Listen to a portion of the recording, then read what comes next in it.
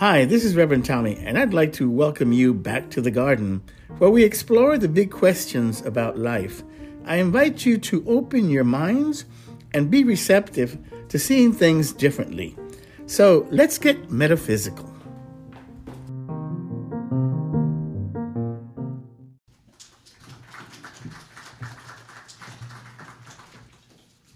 Make sure I got these sorted right first. Well, once again, welcome to Unity and happy Father's Day to everybody. And last time I spoke, I started a new series on the Unity's 5 principles for 3 reasons. And the first was because I need to teach the class as part of my practicum for my licensed Unity teaching certification. And the second is because I thought it'd be a good time for all of us to review the principles. And the third is because I had never read this particular book, and I said, well, it'd be a good time to read it. And so for all these wonderful reasons, I decided to do a series on the 5 principles. In her book about the 5 principles, Reverend Ellen Davenport says, as well as offering tools for daily living, the 5 principles suggest answers to the great questions of existence that humans have been asking since the dawn of conscious awareness. Really? Sounds good. This is my kind of stuff right here. So what kind of questions are we talking about? Well, the 5 principles addresses 3 fundamental questions. What is God? And notice I didn't say who, I said what is God? Who are we? And how do things work? Now, are the answers being offered absolutely correct? Well, absolutely is a big, big word, and I'm not sure that I'd use it. Pretty sure I probably wouldn't. So one of the things that I like about Unity is that we don't presume to have all the answers. Because in case you have not paid attention lately to new science and cosmology, we live in a pretty big place, this universe. And it seems that the more we learn, the bigger it gets. Because now they're talking parallel universes, possibly infinite amount of them. And so to presume that we have the answers to things, for me, sounds just that, presumptuous. But I do like them because they seem to be a little more sensible than what we've been offered in the past by tradition. And for me, that's a step in the right direction. So until I find a better model, I will continue to work with this one. The reason I think that they are more sensible than previous answers offered is because they are a little more in line with the other way that we have of gathering information about the nature of things, and that is, of course, science. For one thing, we don't engage in this creationism versus evolution debate, or at least I don't. Personally, I see no conflict whatsoever in the idea that the universe started with a Big Bang and or evolution. For me, it's not either or. One does not negate the other. I guess what I'm asking is that in your model of the universe, is it necessary, absolutely required, that man appeared on this planet full grown? Because I know in the story of Adam and Eve, they appeared full grown. Now, we have ancient alien theorists who would tell you also that, yeah, we did arrive here full grown, but from another planet. Oh, I get it, so that's cool. The third, think about it though. You and I both started in a fashion very similar to the Big Bang. When those 2 little cells came together, there was an explosion and an expansion. And you went from 2 to 50 trillion or so in about 9 months. And just like the universe, we too have gone through stages of development. So I don't think it's odd at all that the universe would have been created in the same way that we were, if you will. Maybe it's just the way things work in this 3D world, and it has nothing to do, or it's not a distraction with the bigger overall picture of things. However, there is one thing that this evolution business that I have to stop at some point, and that is that I don't believe that evolution created my consciousness. I don't believe consciousness is created from matter. I think it's the other way around. I think consciousness created matter. But that gets us into transcendental concepts, the absolute abstract realm, which we cannot deny because we have things like light, which light is above space and time, has no mass. So there are ideas out there. The transcendental world does seem to exist. From what we've been reading at our Let's Get Metaphysical class lately, it seems that consciousness itself, like light, is fundamental to the universe. That is the proposition. And this book that we're about to start this week is called The Self-Aware Universe: How Consciousness Creates the Material World. This guy is a theoretical physicist, I believe at the University of Oregon or one of those places. From that perspective, then, what we have called God all along is just pure, simple consciousness. Well, not simple, but consciousness. Maybe it is simple. It is that life-giving, intelligent energy that is everywhere and in everything. For unity, principle one, God is not a being, not supreme or otherwise. It is this stuff, this consciousness that everything is made of. And we are all expressions of this one stuff. It explains why ants know what they're doing. They know what they're doing because they too have consciousness. Now, it might not be to the degree that we do, but then again, how do I know that? And the answer is, I don't. I don't know what they're thinking, but they're thinking something. This stuff is everywhere. This is the grand paradox of all things, of this one thing, this God consciousness, whatever you want to call it, in infinite variation, in infinite form. The no thing that is everything, as I heard one time. I thought that was interesting. The formless in form, or as Aristotle said, the unmoved mover. Last time I talked about principle one, God is absolute good and everywhere present. Today I'm going to talk about principle two, and it's similar to that. It says human beings have a spark of divinity within them, the Christ within. In principle one, we have God as an impersonal life force. And last time I read you from Matthew that says, he causes his sun to rise on the evil and the good, and sends rain on the righteous and the unrighteous. So in that sense, it's impersonal. It doesn't distinguish one from the other. But in principle two, now we have God as personal, Emmanuel, God within.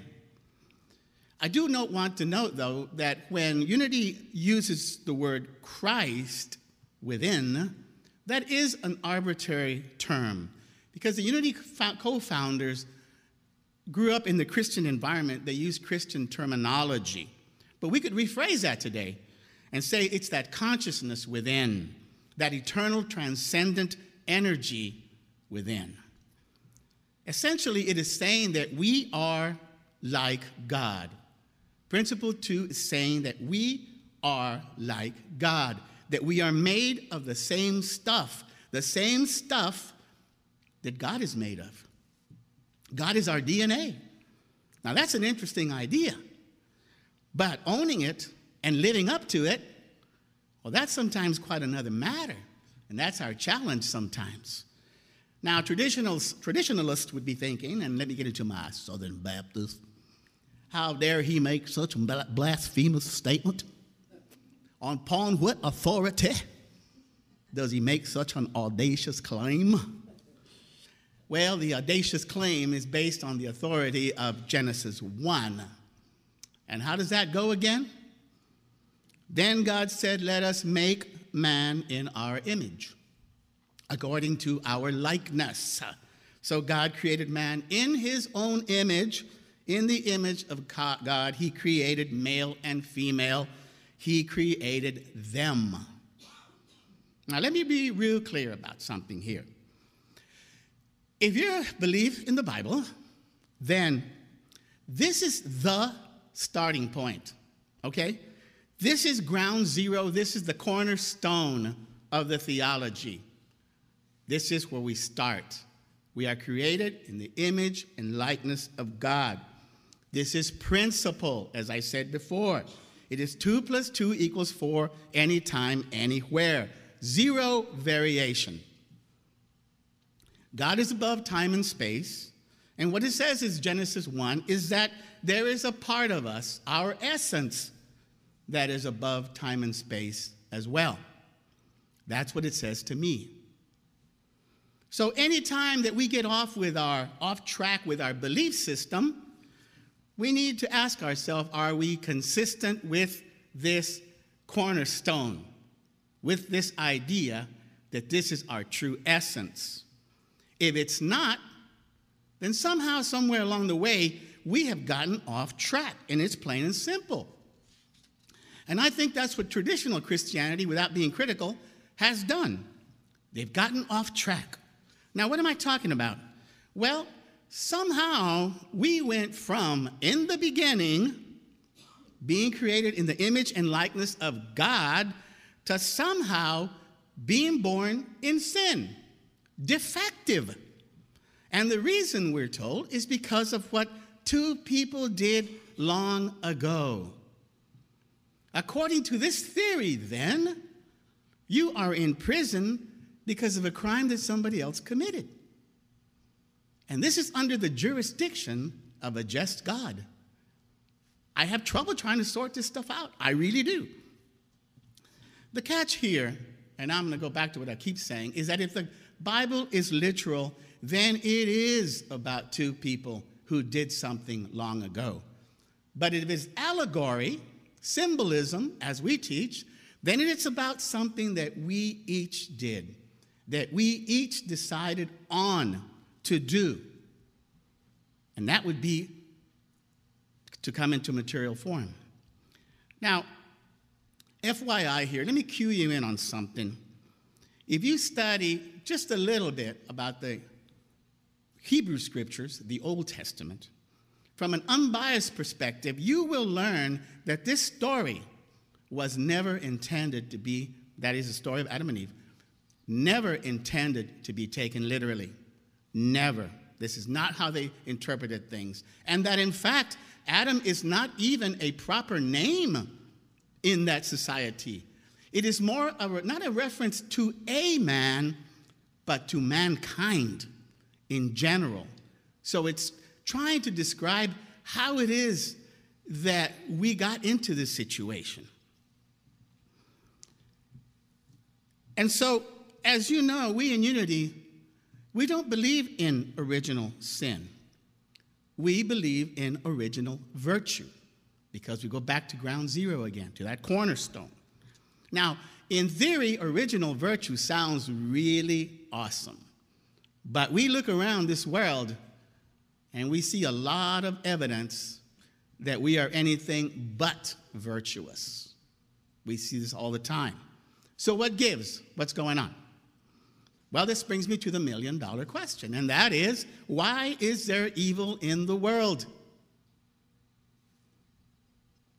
This has been troubling philosophers and theologians from the beginning of time, especially given principle 1, that God is absolute good and everywhere present. Where is there room for evil, if that's the case?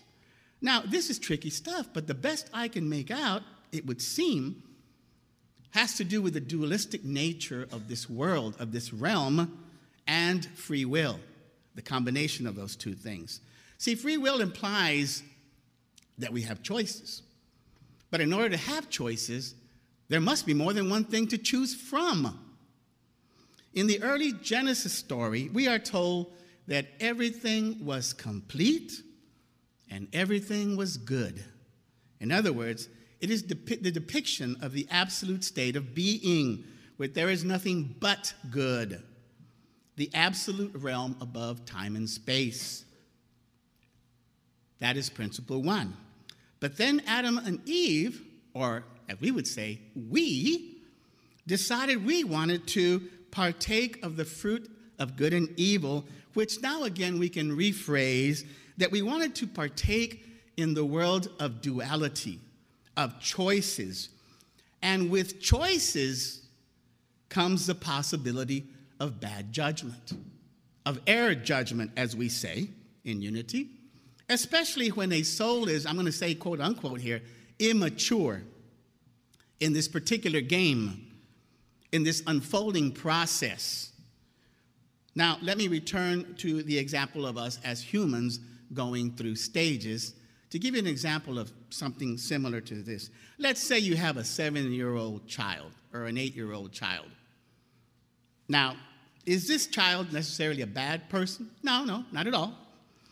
But they do have free will, and they are immature. And sometimes they don't make the best of choices. For example, give them the keys to the car and let them see what they do with it, assuming they could reach the controls and everything. How long do you think it would take them before they wrecked it? Not long. Well, in essence, this was what's happening to us. This is exactly what happened to us in that stage of development. We make bad choices. But does that mean that the realm of choices is by default a bad place? Does there have to be bad choices?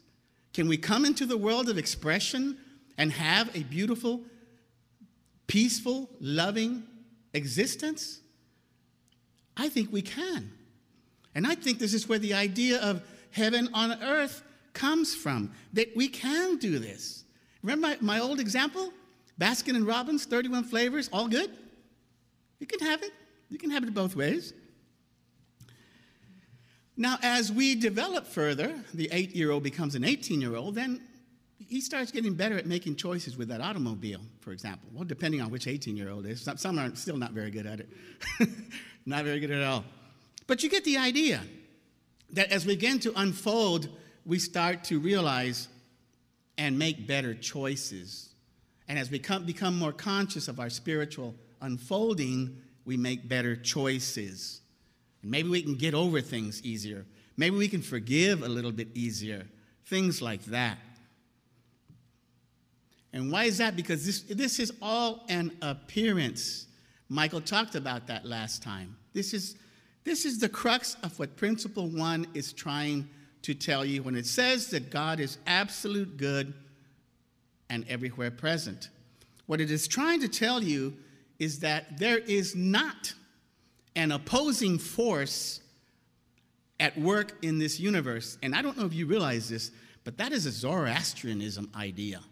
It was in existence long before Jesus came around, long before, that there is another force and there's a battle going on. And we picked it up. The Christian model picked it up. But Principle 1 tells us, no, there is not another force. Then how do you explain this? That there is and we say it is an appearance. It is an appearance only. And this is sometimes hard to understand when you're first new at it. St. Augustine, one of the church fathers, struggled with this. He sat down and he addressed a lot of questions, and he struggled with this one. And he came up with the idea that evil was like a hole in a shirt. He said it looks like a thing, but it really isn't. What it is a lack of a thing. It's a lack of fabric in that case. So we go back to our bedrock understanding of we are image in the likeness of God, that we are the essence, and that we come here because this is the place where we can touch, taste, smell, see, hear, that which we think, and thereby that which we create. Reverend Davenport in the book refers to the first 2 chapters as Principle 1, she says, God is all. And in Principle 2, she says, you are God. The real challenge here is to rid ourselves of the idea of God being a being with properties, grandiose as the properties are. and look at it more as a force, a life energy. Try this, for example. Try changing your view of God from omnipotent to omnipotence, from omnipresent to omnipresence, from all-powerful to all-power. It changes things. If you see God in this manner and apply principle 2, that we are like that, created in the image and likeness thereof, then you can see that we are God in form. So summarizing the first 2 principles, we can refer to a word that I have used before, and I hope you've learned it. If you're not, maybe you'll learn it this time. The word is panentheism, not pantheism, panentheism. It means God is both out there as principle and in here as personal. And there is reference to this in the Bible. There really is, although normally we're not aware of this. And the first one, of course, was what I quoted from Matthew, where God gives to all. I don't care who you are. Evil, bad, whatever, God gives to all. And then the other one, and that's the impersonal principle part of things. And the other one is when Jesus referred to Father, he said Abba. And Abba is a word like daddy, like papi. He said it is that personal thing that's inside of you. So in summary, I want to use an analogy that I read from one of the Unity ministers to try to get you a better idea in your mind how you sort out something that is both impersonal and personal. He says, imagine, and I'm paraphrasing him, that God is like water running through in a river. God is this river. And on that river, you have a mill. And you use that water, this force, to produce what he calls paper pulp. One day you decide that you no longer want to produce paper pulp, that you want to produce flour. Well, see, the river is indifferent to what you're using this power for. That choice is yours. So it's not concerned with this. It is impersonal. It is a force that's giving you power, and electricity would be the same way.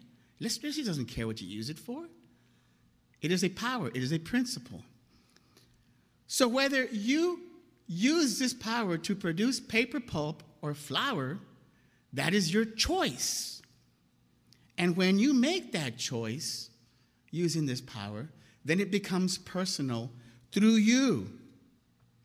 This infinite energy becomes personal as you. You are the light of the world, it says in the Bible. And from that sense, in that sense, and principle 2 says, you are God. Amen.